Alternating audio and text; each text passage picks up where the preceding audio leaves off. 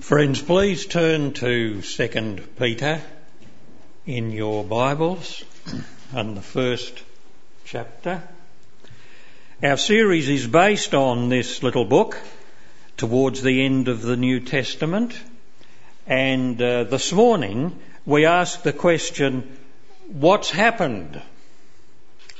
So that we can bring some matters into focus and provide a background for our study of this book. Now, of the 21 letters in the New Testament, Paul wrote 13 of them. He wrote to specific congregations and to some individuals. But there are 8 letters by others that were addressed to Christian believers, often scattered over a broad region. Several of the New Testament letters deal with problems. 1st and 2nd Peter are 2 of these general letters. Now, the New Testament gives very few details of Peter's life as an apostle, what he did and where he went. But we do get some clues from John chapter 21. When Jesus appeared to his disciples after his resurrection, he asked Peter 3 times, using his previous name, "Simon, do you love me?" And in response to Peter's replies, Jesus said to him, "Feed my sheep." And that proved to be a defining moment for Peter's future ministry. Now, it seems that 1 Peter was probably written when Peter worked in Rome in the early 60s AD. This little letter was addressed to scattered congregations of Jewish and Gentile Christians who lived in the provinces of Rome, such as Bithynia and Pontus. And on a map we can see that they are part of what is now modern Turkey. Those to whom Peter wrote were being persecuted because they believed in Jesus. Persecuted by people outside the church family. Peter's second letter was written a few years later, perhaps to the same people. He had learned that some from now, within their number, were leading others astray through false teaching. And Peter wrote to them out of a deep pastoral concern for their spiritual welfare. He was concerned about these scattered congregations. And here he was truly feeding his Lord's sheep.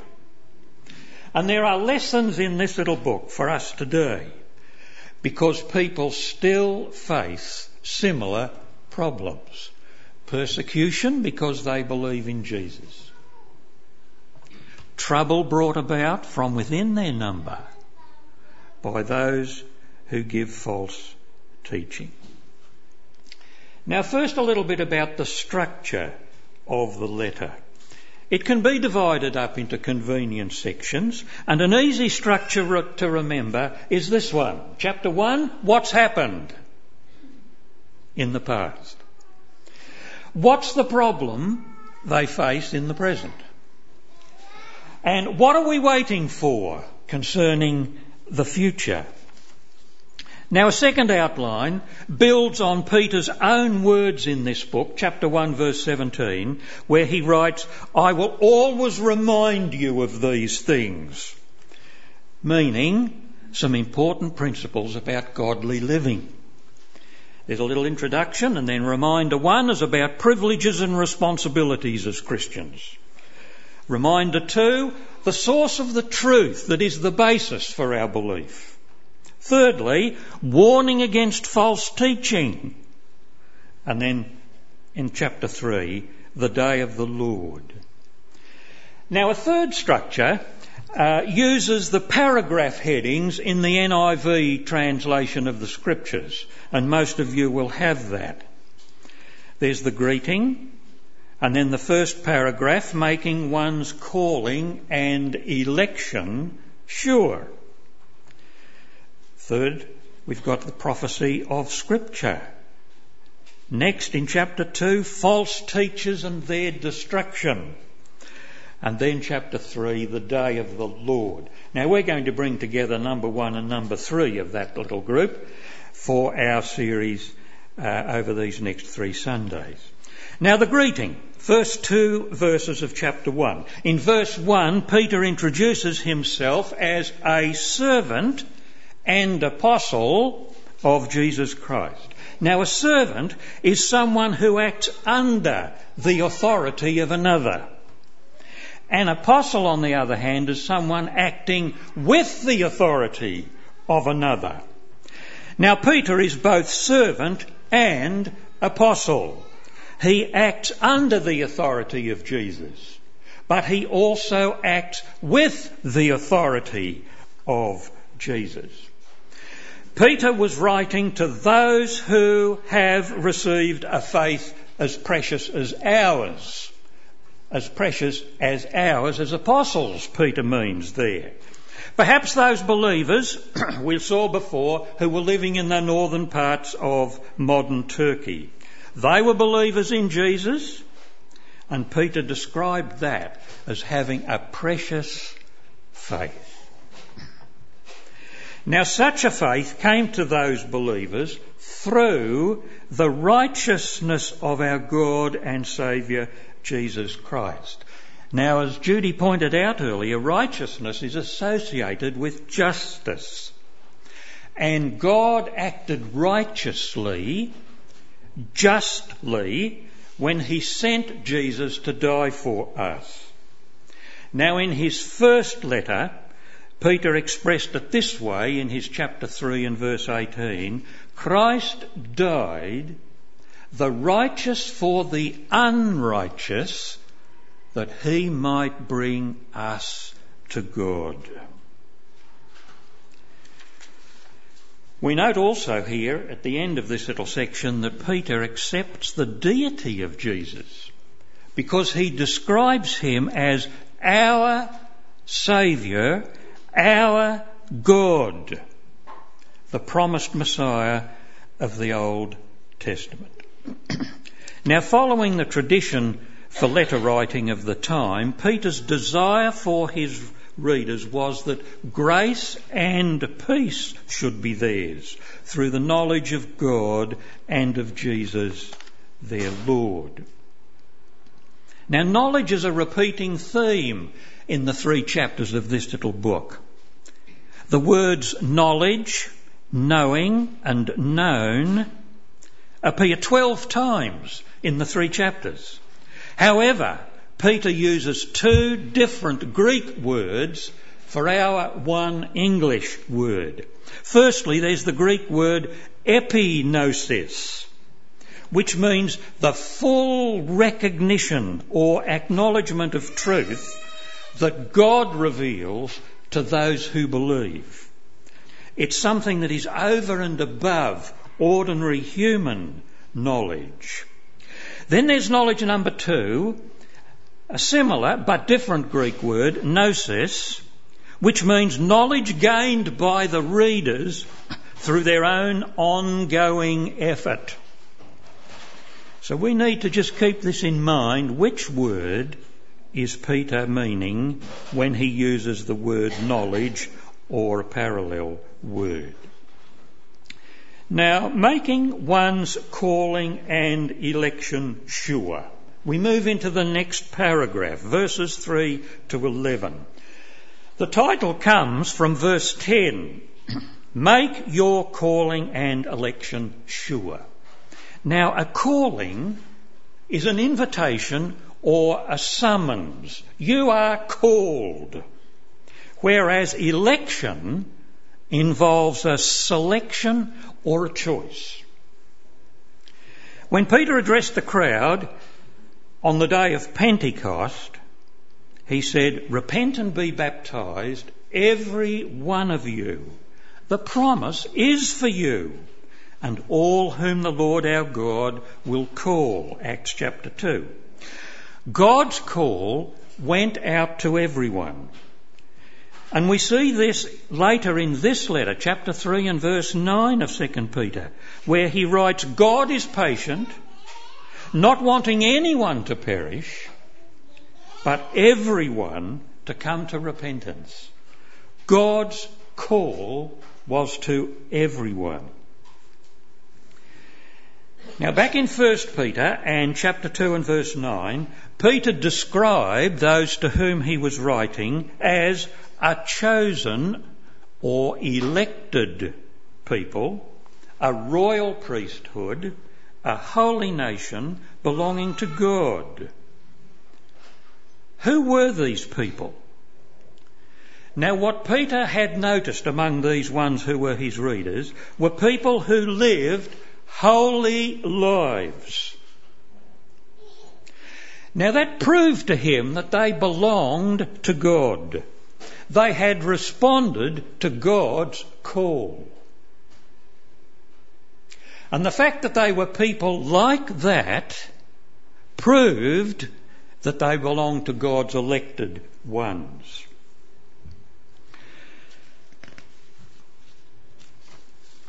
By his divine power, God had given them everything that was needed for life and godliness. God had given them those things.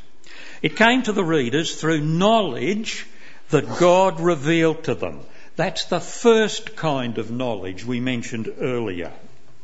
Then in verse 4, he had also given them very great and precious promises. He had said, "Be holy because I am holy." It's a verse that appears several times throughout Scripture. And Peter used it in chapter 1 and verse 16 of his first letter. How can you be holy like God? And it's because he has given us all that is necessary for godliness, godly living. And he has given us precious promises that he will keep the word that he has given. And so we are able to be people who honour him and become like him, and so be able to escape the corruption that is in the world and at that time was threatening to wreck their lives. Well, that's what God has done. But there were things that these believers had to do. They had to make every effort to add to their faith. Not that their faith was insufficient, but it was incomplete. To their faith in God, they had to add, and you'll see them listed in verses 5 to 7, goodness, knowledge, but this time it's the knowledge that comes from their own study and learning. Then self-control and perseverance, godliness, brotherly kindness, and finally love. So we see here a partnership. There were things that God did. There were things people had to do. They had to work together. God working in the believer through the Holy Spirit, and the believer responding by learning and growing so that his or her life became more like that of Jesus. Now, possession of these qualities would keep a person from being ineffective and unproductive. Peter was concerned that his readers would add to their faith these 7 virtues, and their lives would become effective and productive in his service. Now the readers were encouraged to make their election and their calling sure, definite, certain. By continuing to add to their faith, they would also receive a rich welcome into the eternal kingdom of our Lord and Saviour. There's one of those rich and precious promises. There's a glorious outcome. Life will not be unproductive and ineffective, provided we follow God's direction. God still calls people to follow him. His call still goes out to everyone. We need to just think for a minute, have I responded to that call?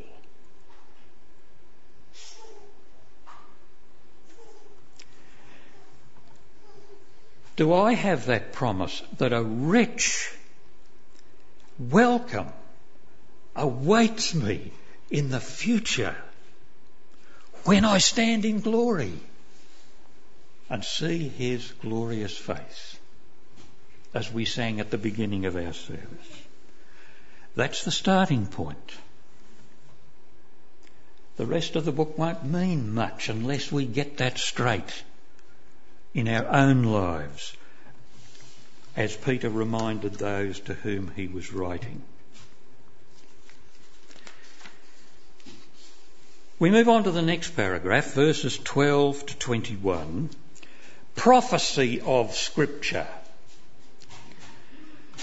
Now, Peter begins this next paragraph by telling his readers that it was important to remind them of God's truth, to refresh their memories regarding things that had taken place in the past.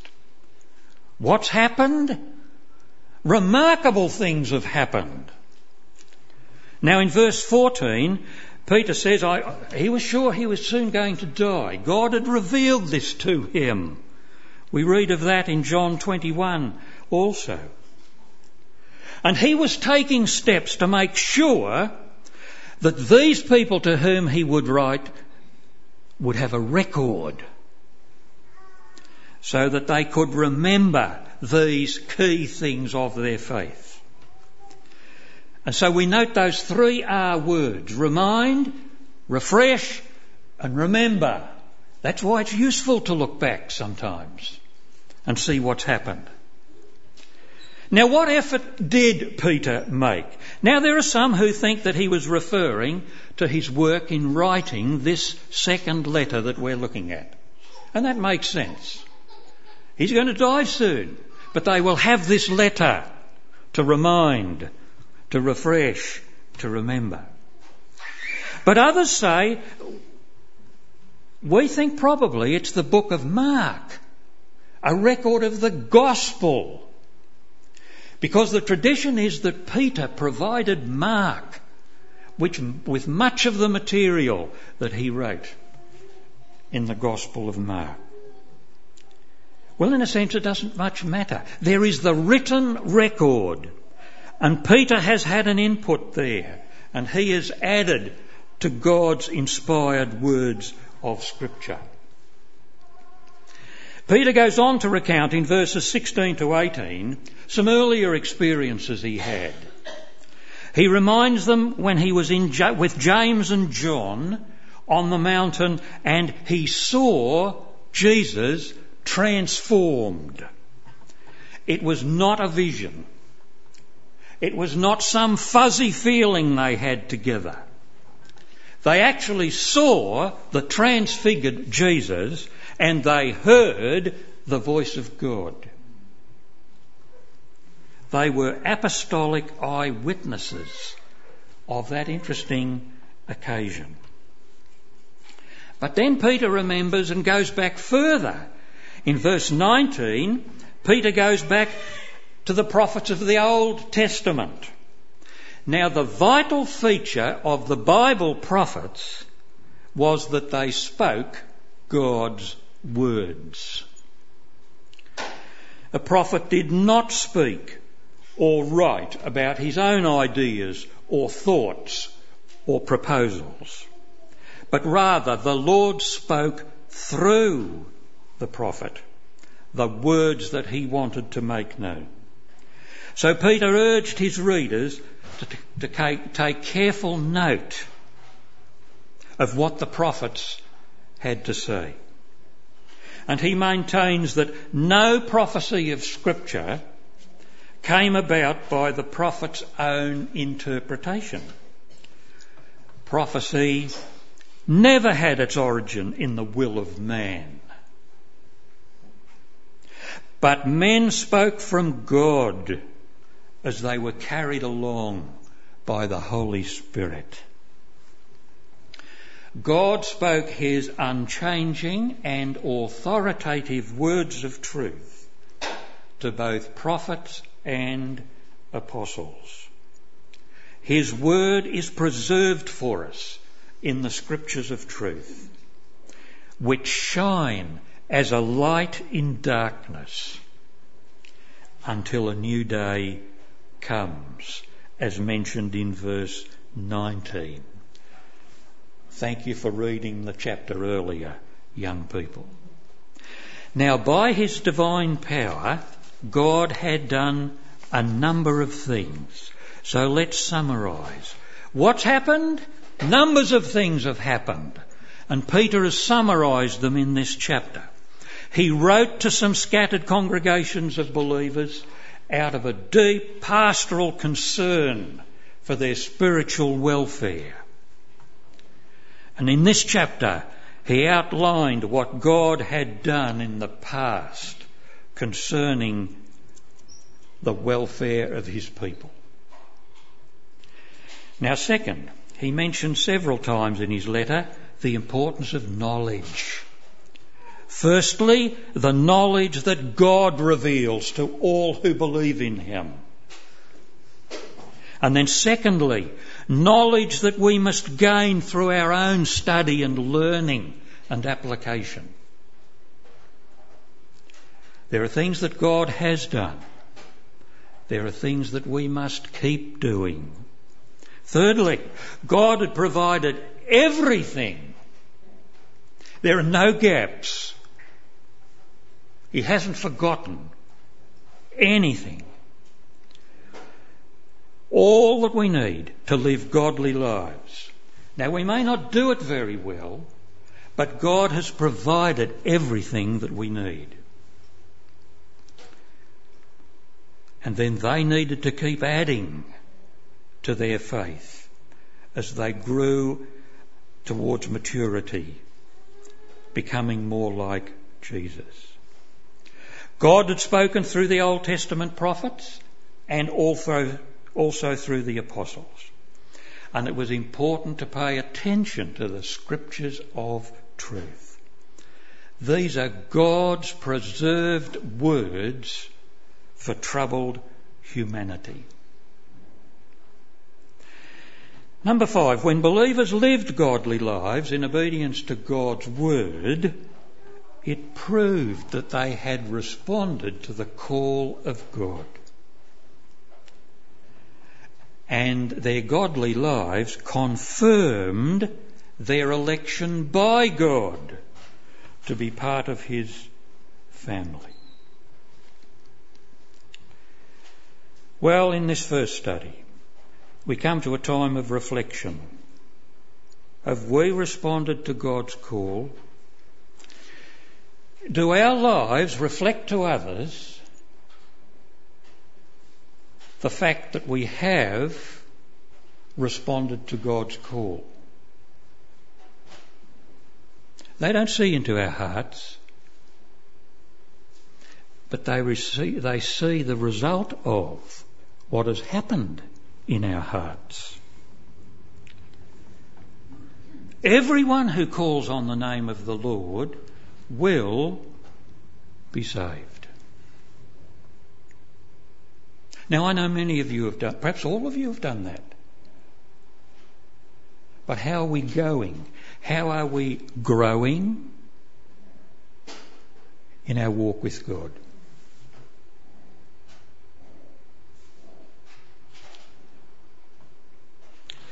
Well, now next week. Next week we will move on to chapter 2. And in a moment, the screen will move on to chapter 2 as well. And so you might like to look at that chapter prior to next Sunday. There are notes of today's study on the table at the back. But now we're going to pray. Father, we thank you for those who went before us and modelled well for us the Christian life. We watched them, what they did and what they didn't do. How they spoke. How they responded to things that happened in their lives. And that added to our knowledge of what it was to be a follower of Jesus. And then further back, we thank you for those you chose to write things for us and give us this permanent record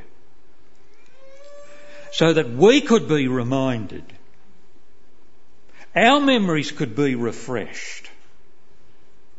We would remember things that are very important in life.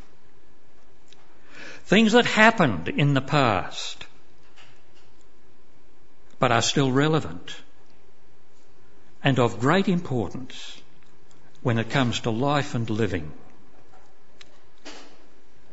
We don't want our lives to be unproductive, our efforts to be ineffective. That's very sad. But we thank you that you've given us wonderful promises, rich and precious promises, that life can be productive and effective.